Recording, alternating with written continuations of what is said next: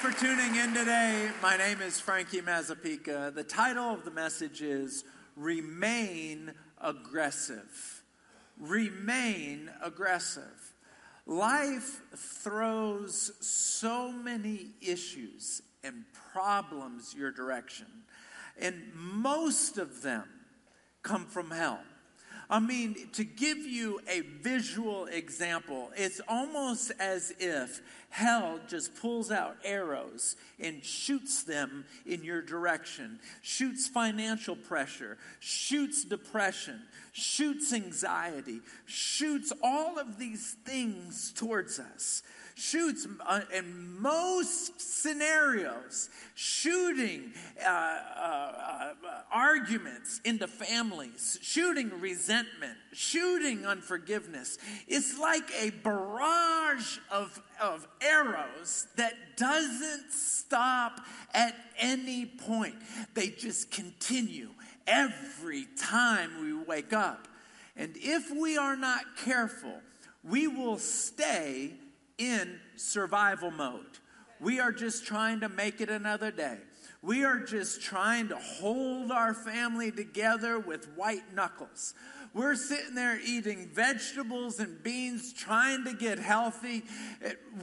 In a lot of cases, most of these situations, we have very little hope. We're just trying to make it. In this economy, we're just trying to make it. And if we're not careful, we will stay in that state of mind of just trying to make it instead of being ultra aggressive on pursuing God, worshiping God, and inviting Him into our life. And I want to encourage you today to stay aggressive in your pursuit to the Lord. It's been an interesting phenomenon, especially since COVID, when COVID really started building momentum in 2020. It's been a fascinating phenomenon because many of the people that we used to worship with don't come to church anymore. I've got a lot of friends that are senior pastors, and they all say the same thing. We don't know where our people went. Now, what's fascinating is when I look out to the crowd today, the sanctuary is full. But most of you, I did not know you in 2019. You came after 2020. You came after the highs, the peak of the pandemic. And what's interesting is I think about all the people that left. And I don't know where they are. I don't know how they're living. But I would propose to you that the people that are just trying to make it are the same people that stopped being aggressive towards pursuing God, worshiping God, keeping their mind's attention and their heart's affection on God. They fell off to the wayside. They're just living life depending on their own strength. And so I'm going to share a scripture with you in just a moment to show you where this message is being based from. But my three main points today, number one, is going to be not to give up the weapons that God has given you. I'm sorry, that's point number two, but you're going to like it. That's point number two. Point number one is to not be dependent on your enemy. I know that's crazy, but sometimes we're dependent on people who don't even like us. Have you ever been there? Don't raise your hand. To not be dependent on the enemy, I'll talk about that in a minute. To not be dependent on your own strength. Number two is to not lay down your own weapons. I'll get to that in a minute. And then number three is to retain your mettle. Not metal like a steel baseball bat. Metal spelled M-E-T-T-L-E. Your mettle, your courage. So let me just dive into the verse that we're springboarding off of. It's in 1 Samuel chapter 13, verse 19. And this is what it reads. It reads this: there was no blacksmith in Israel. There was no blacksmith in Israel because the Philistines would not allow it. So the children of Israel were God's children. The Philistines were the enemy of the children of Israel. And they're under bondage, so the Philistines would not allow them to have a blacksmith, for they feared that they would make swords and spears for the Hebrews. They were afraid that they would get sick of being in bondage. They would be sick of being their slave, and they would attack and break out of that bondage. So they never allowed a blacksmith to be there. So when the children of Israel needed to sharpen their plowshares, they needed to sharpen their picks, they needed to sharpen their axes, they needed to sharpen their farm equipment, they would have to go to the Philistines. The Bible says they would have to go to the Philistines and ask if they could use their blacksmith so that they could farm their own land. They were at the bottom of the barrel when it comes to dependency. They were completely dependent on the kindness of their enemy. Sometimes the children of God will hope and pray that the enemy would just stop. Just give me a breath.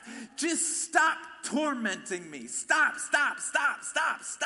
Hoping that there would be some kind of respite. There'd be some type of break. That just give me a break. You're hoping that the enemy would stop. Or you're hoping that your own strength would be there. My first point is to stop depending on the kindness of the enemy, to stop bothering you, because it's never going to happen. You're never going to get a break. And to not depend on your own strength to scrap and get you out of this situation, because you don't have the strength. If you did have the strength, you would have already done it.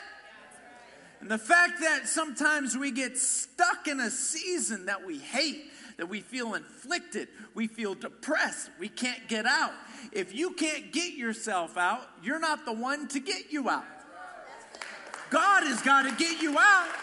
If he doesn't, and there you go, encourage me a little bit. If he doesn't, we're all in trouble. Let me give you an illustration on not being dependent on your own strength, or that maybe hell will stop tormenting you. This past week, our family went to Costa Rica. And on the part of Costa Rica that we were at, it's on the southwestern side. So that particular beach that we were at, it doesn't have white sand. It has black sand. It's very pretty, but it's black sand. And so when you walk into the water, it's clear as a bathtub water, but it doesn't appear to be clear because the sand is black. And so when the waves come in, it picks up black sand. And so you can't see through it. It's black. You can't see your knees if you're in waist deep. It's black. And so my family was, they weren't with me. They were up in the hotel or whatever. And I had my 8-year-old, and we were playing in the waves. It was just us. For whatever reason, there was nobody else on the beach. And I was about, I was waist deep in the ocean. And she was probably chest deep. She's 8 years old. And we were playing. I'm holding her hand, and every time a wave would come, we'd watch the wave come. As soon as the wave got close, we would turn around and we would just kind of play. We were just playing. Just wave after wave after wave. And if you were, on a ladder, on a 15-foot ladder, what you would see is you would see the wave as far as you can see all the way to the farthest. It's like a white line of these waves. It's just like a straight white line. But there's something called a rip current. That straight white line of waves, there's a break in it. And sometimes it's really wide, sometimes it's narrow, but there's a break in it, and it's called a rip tide. And what happens with a rip tide is that the tide is not coming in, it's pulling out. And then it will go in and it will go out, but it goes really, really fast. So the wave goes in, it goes out, it goes in and goes out. And when it goes in and goes out, it can pull you under the water. And so I am chest deep or chest deep or waist deep, whatever I was, and all of a sudden a rip tide forms right around. This is like 4 days ago. A rip tide forms around my daughter and I. We get pulled back. I go underwater. She is underwater. Now, I have done a half Ironman before. So in a half Ironman, there's 3 disciplines. You have to run, you have to ride a bike, you have to swim. So I know how to swim, but I'm not a strong enough swimmer to save anyone. My daughter, she's 8 years old. She's been in swim class for several years. She knows how to swim. But when she's being pulled down, she can't swim. I can't swim. You're being pulled down, you're being pulled back. And so I realize I'm in a riptide, and I understand that the only way you can get out of a riptide is to go against your own logic. You're looking at the beach, and you want to swim towards the beach, but you can't get out of a riptide swimming towards the beach.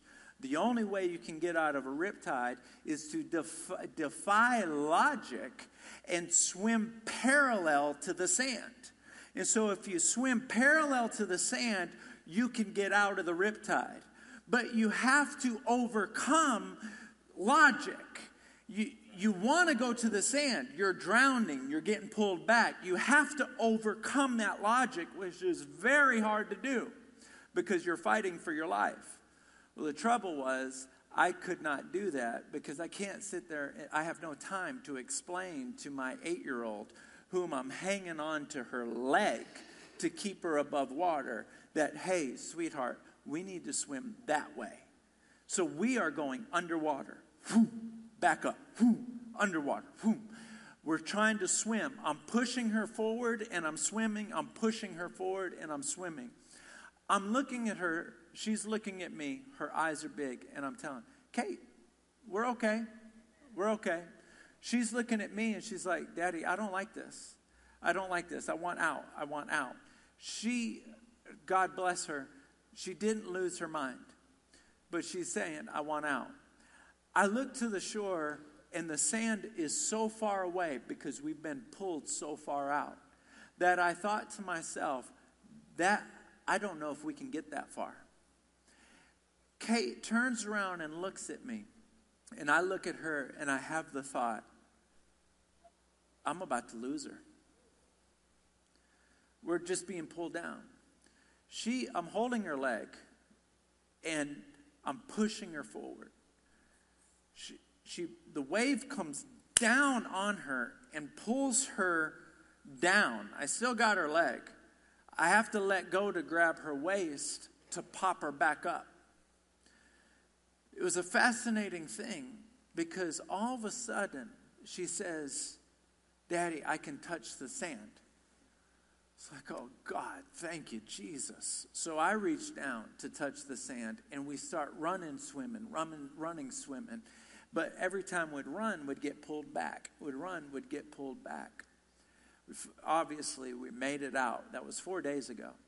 We made it out, and I'm walking on the sand, and she's now she's breaking. I'm breaking.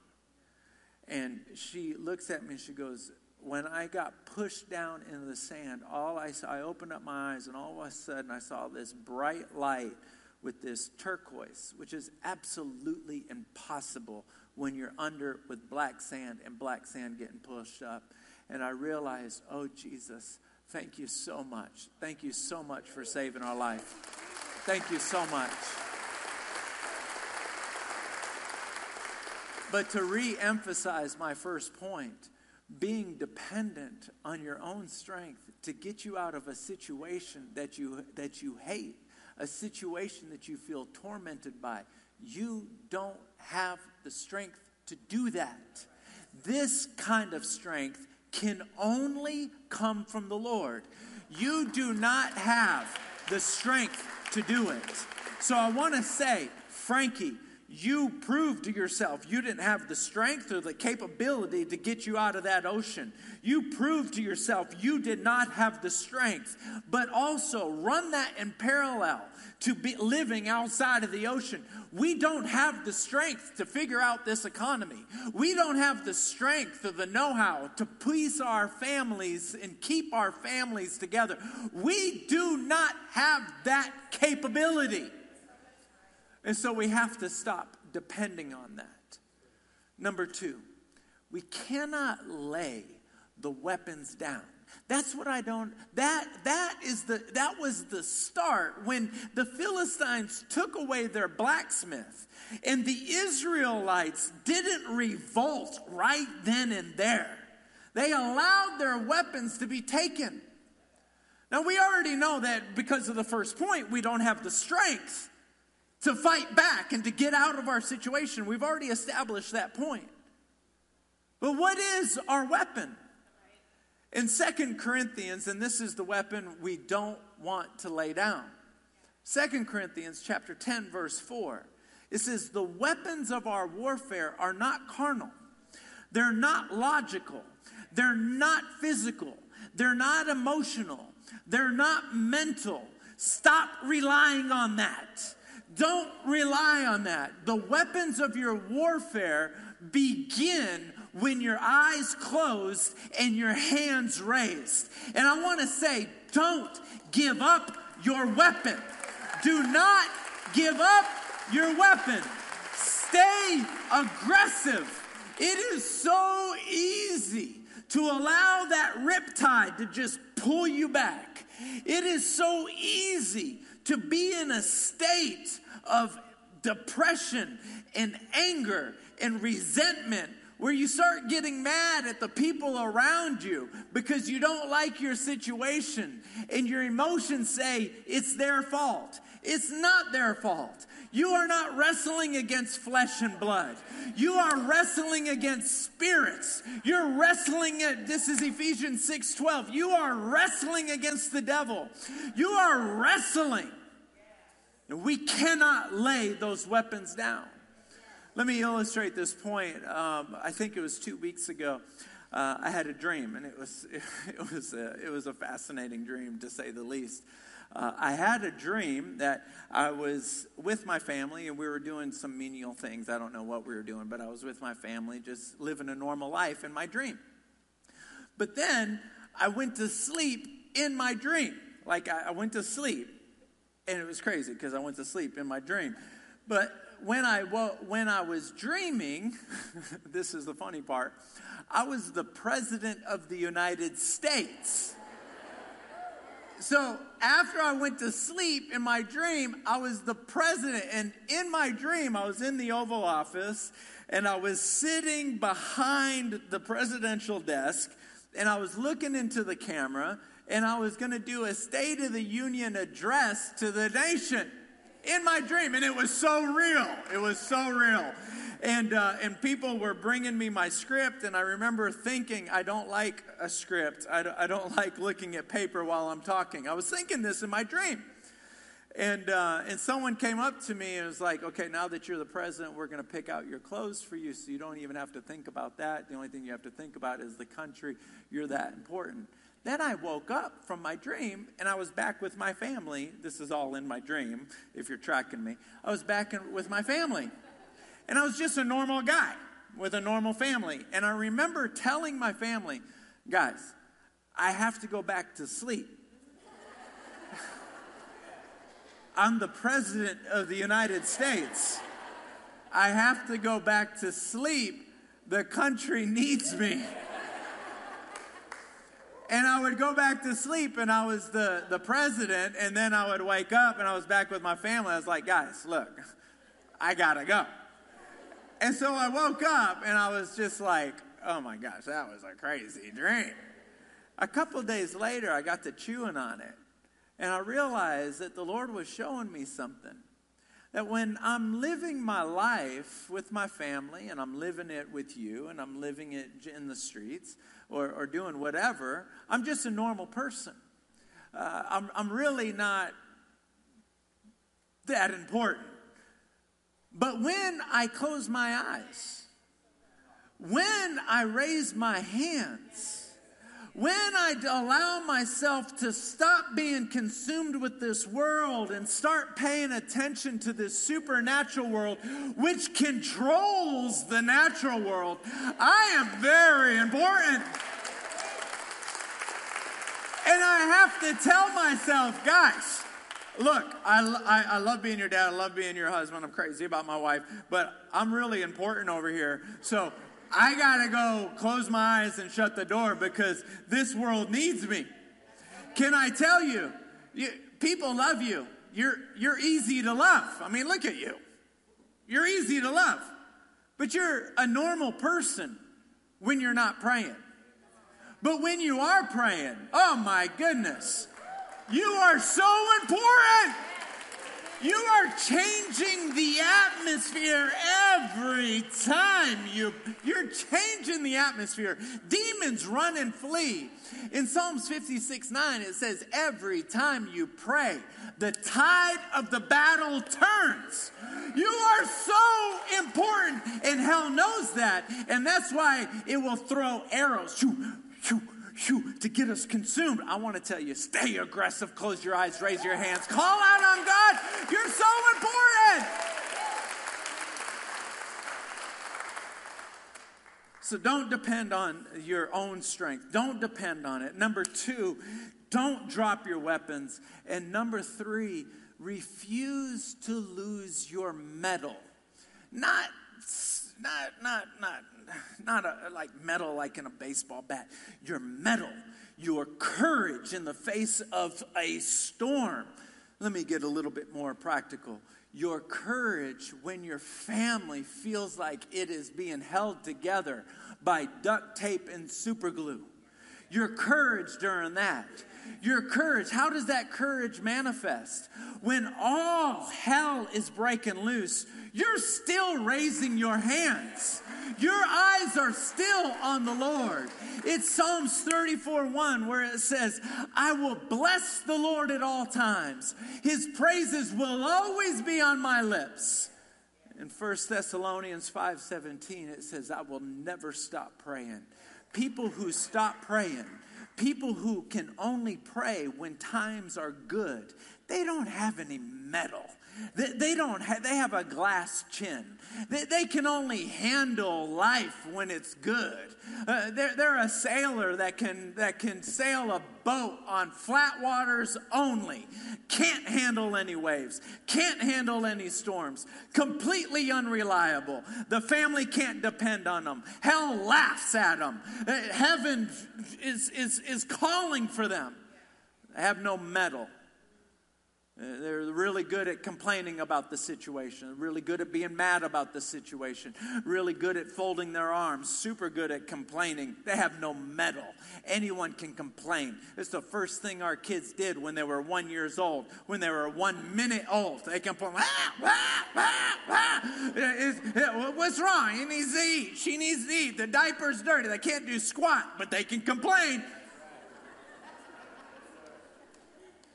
So easy to complain, so easy to be bitter, so easy to be mad, so easy to have this face, it's so easy, so easy. These people have no mettle.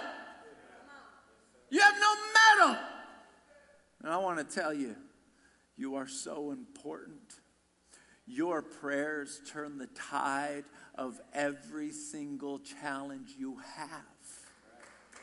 Every challenge you have. It is a trick of the enemy to get us so consumed about the natural world that we stop being aggressive in our prayer life. We stop being aggressive, worshiping and praising. And if you say to yourself, I would like to pray, but I just don't know what to pray. I'm not a good prayer. I'm going to help you out right now. The best prayers in this room are the people who say Jesus the most often. In fact, if all you say when you pray is Jesus, and you say it with fervor and passion, you close your eyes, you visualize his face, and you say, Jesus, Jesus, Jesus, Jesus, you will feel the Holy Spirit rise up in you, and all the other prayers will come streaming out of your mouth. Do you receive that today? Come on.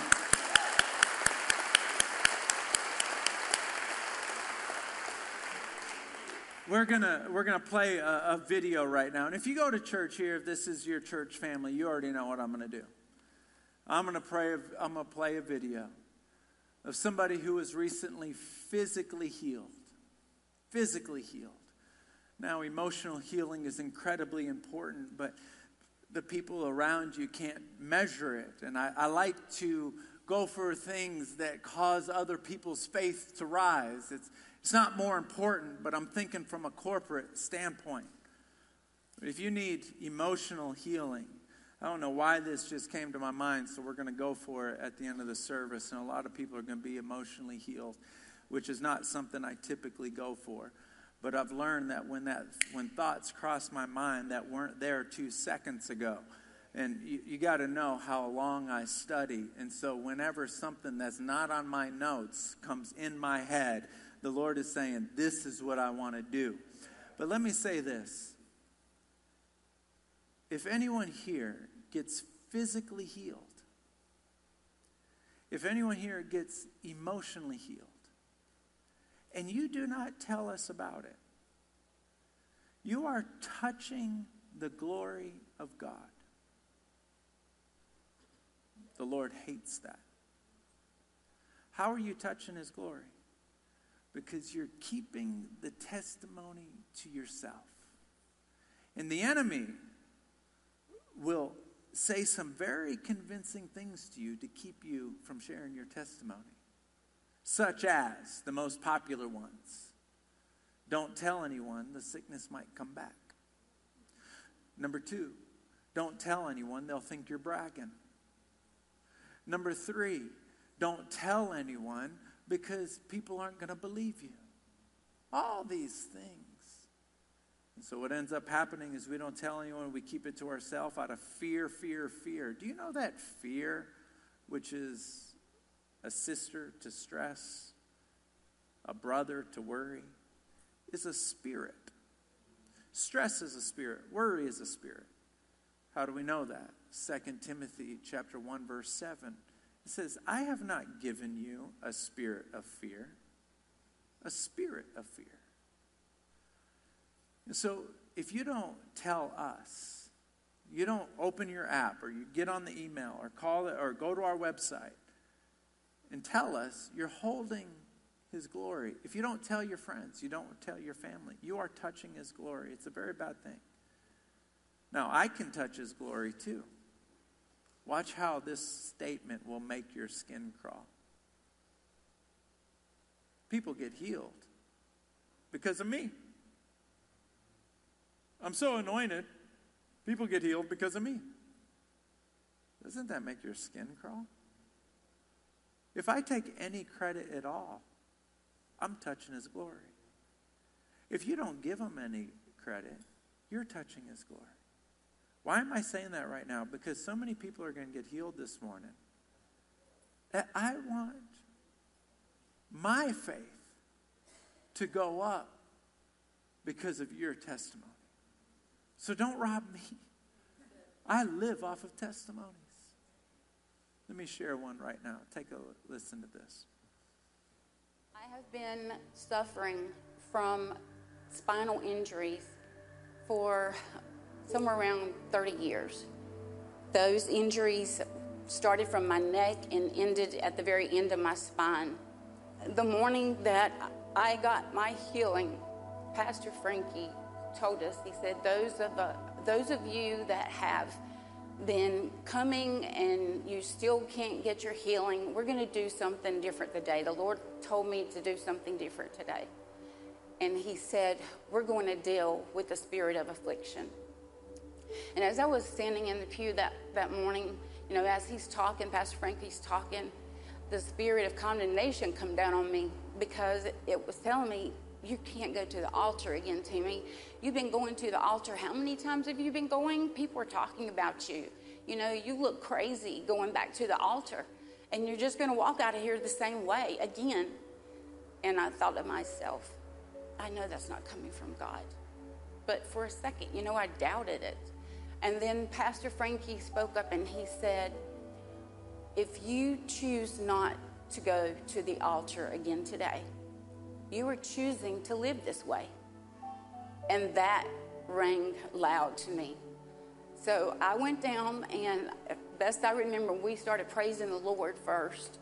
And then we started renouncing what the Lord would drop in our spirit. And a few things that dropped in my spirit, I didn't even recognize it. I was like, why am I even thinking that? No, I'm just going to renounce it anyway. It was like 20 pounds just immediately felt like it had just dissipated away. And that morning, I could barely move my legs to get in here. And God healed me. And I've been waiting a long time, and it just proves that if you're not getting what you need, you just keep coming and you keep believing. And it has been a month and a half now, and I'm pain-free. And I can't thank God enough for it.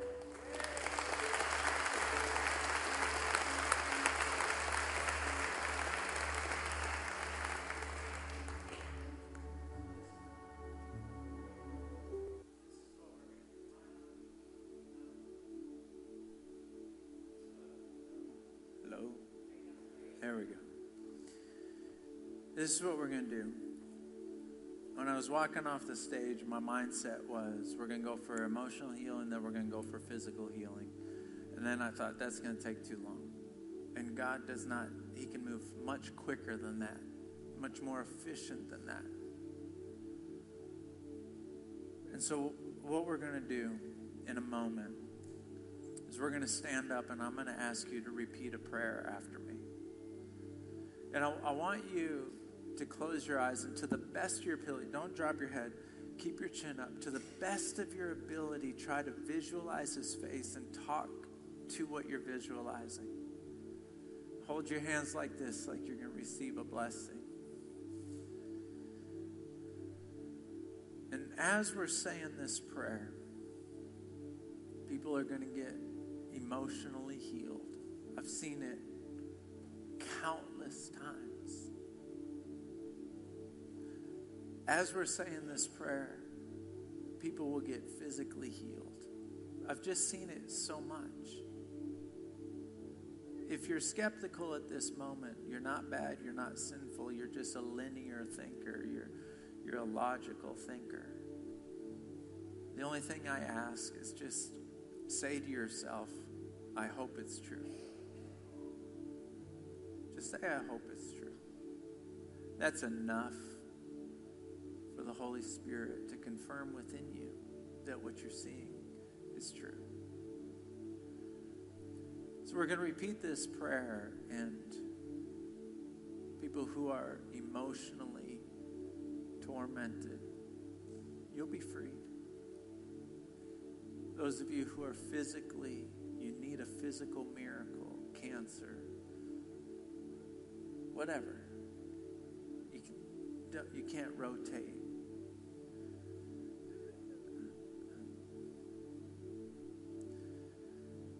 I know God's going to do a lot because I've just feeling like putting all these thoughts in my mind, and that's how he talks to me, but I'm just going to let him do it. But I also want to say this. There are things that torment you that have not crossed my mind for me to use as an example. Just tormented. So whatever your need is, by the time we finish this prayer, I believe that the Holy Spirit will bless you in the way you need to be blessed. And so I want everyone to say the prayer. Everyone, because everybody needs a miracle. And then we're going to do something a little bit unique, because the Holy Spirit is a spirit. We breathe him in. And when we talk, when we pray, and we worship, we breathe praises out. So I don't want you to pray. I don't want you to breathe in the Holy Spirit. And I don't want you to praise the Holy Spirit. After I say amen, the devil is a spirit. And he can torment your flesh. He can torment your mind. And what I want you to do is by faith, I just want you just to blow out. Don't blow so hard you blow the person's hat off in front of you. But just, I want it out. I want the sickness out. I want the torment out. It's a spirit. And I want you to do that after I say amen. And what I've seen when we do this is I've seen people start crying because the Holy Spirit starts touching them. I've seen people start coughing. I've seen people start trembling. This is all a reaction of two things happening: a bad spirit leaving or a good spirit blessing. So if you start coughing, shaking, crying, any one of those reactions, I don't want you to stay in your seat. I want you to come down to the altar. An altar is something made of wood, steel, or stone that things die on. I didn't make up the altar. It's not my idea. It started in Genesis, went all the way through Revelations. It's God's idea. Something happens at the altar that I don't understand. So everyone, stand to your feet. And I want everyone to say this prayer loud enough for you to hear it. Not so loud that it's distracting to the person next to you. That's always annoying when you're standing next to somebody and they're singing louder than the people within microphone. Are you with me? Come on. It's like, bro, you're killing me, Smalls. So I don't want us to pray that loud. I want us to pray loud enough for ourselves to hear it. Would you put your hands up like this? And just repeat this powerful prayer after me. And if you start crying, or you start coughing, or you start shaking, and you're not able to continue the prayer, just come down to the altar. But if you can get the words out, power builds as you say it. With your hands raised, your chin up, your eyes closed, visualizing on the precious face of Jesus the best you possibly can. Repeat these words. Jesus, I believe you died on the cross for my sins. Come on, let's say that again. Jesus, I believe you died on the cross for my sins. Say it. 1, 2, 3. And you rose again from the grave on the third day. You redeemed me with your blood. Say, let me finish the sentence before everybody says it. You redeemed me with your blood. That's it. Nobody fall off. Everyone stay with me. I belong to you. And I want to live for you. I confess all my sins to you. I want you to take 10 seconds and I want you to whisper. You don't even have to put voice underneath it. I want you to whisper to the Lord every sin that comes to your mind for the next 10 seconds. Go. If you don't participate, don't expect anything. Go.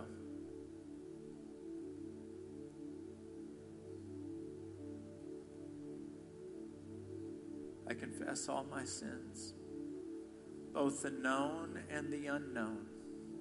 Come on, say it.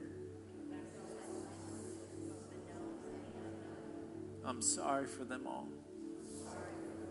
I renounce them all. I forgive all others. I'm I'm going to give you another 10 seconds to say the names of the people that you need to forgive, regardless of how much they hurt you. I'm giving you 10 seconds. Go.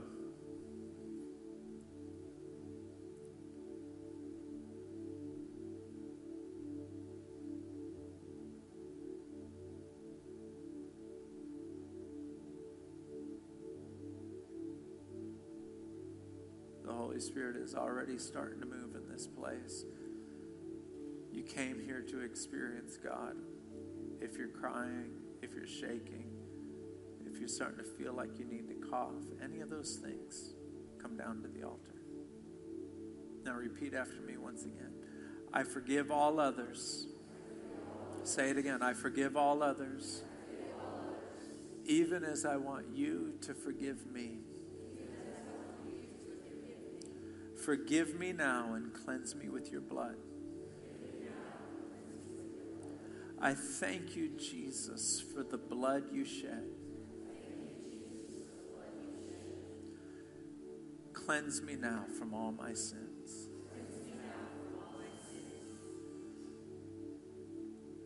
I come to you now as my deliverer. You know all of my special needs. The things that bind, the things that torment, the things that grip, the evil spirits, the unclean spirits.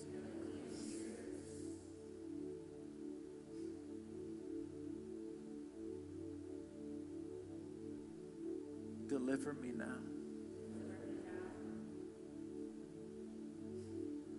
I thank you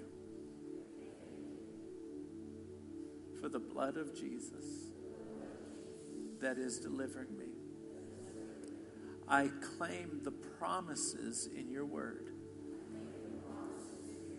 that whoever calls upon the name of Jesus shall be delivered. Satan, I renounce you.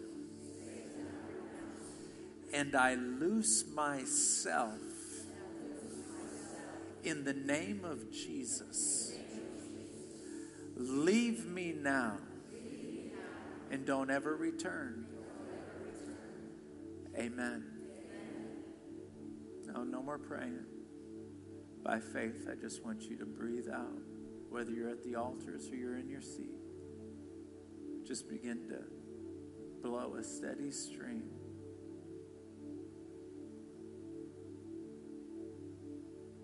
Do that 3, 4, 5 times, 6 times. Satan, I'm praying, not you. You just breathe out. Satan, I rebuke your sickness. I rebuke illness. Leave them now. Spirit of addiction, I command you to loose them now. Spirit of division within your marriage, I command you now to leave. Satan, you have no authority in this room. In the name of Jesus Christ, leave and don't ever return now.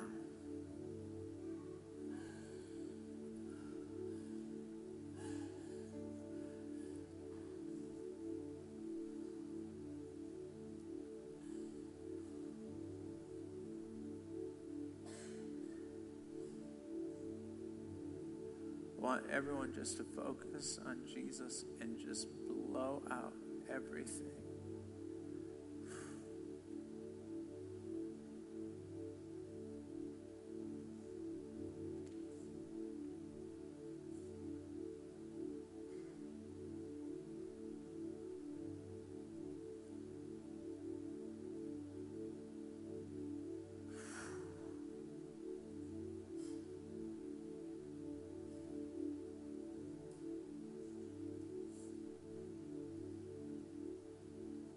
By the authority of Jesus Christ, the greatest name in the world.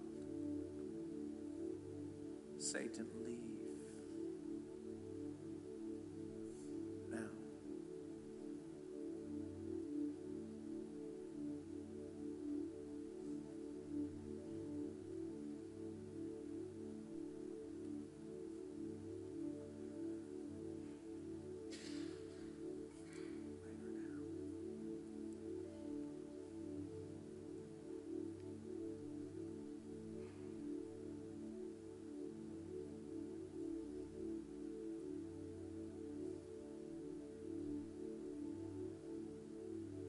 Don't be embarrassed to come down.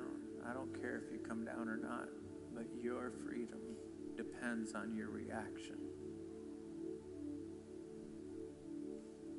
If you feel the Lord touching you, if you feel something leaving you from the inside or from your shoulders, I want you to come down. If you come down and you start coughing, you cough as many times as you want. Just come down.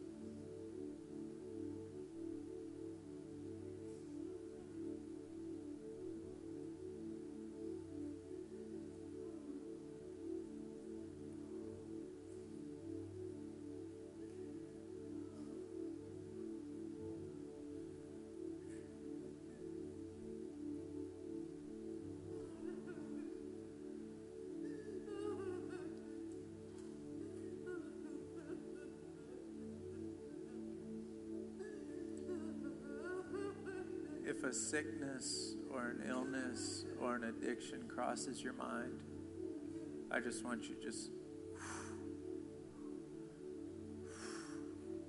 if it crosses your mind, just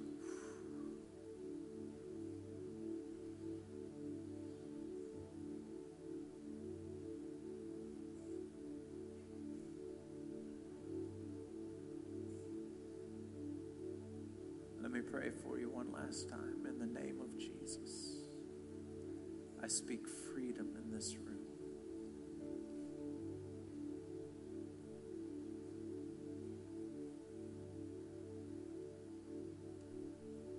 Everything, whatever crosses your mind that you do not want in your life anymore, a slow stream, just I speak freedom in this room right now in the name of Jesus.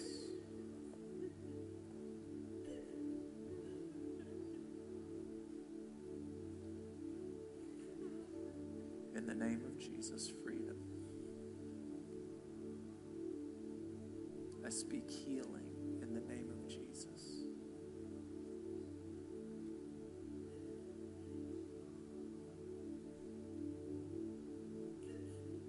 Thank you, Jesus. There's going to be no official dismissal. You can leave whenever you get ready. Some of you might leave in 10 seconds. Some of you might leave in 10 minutes. Some of you might leave in 20 minutes. It's completely up to you. I love you all.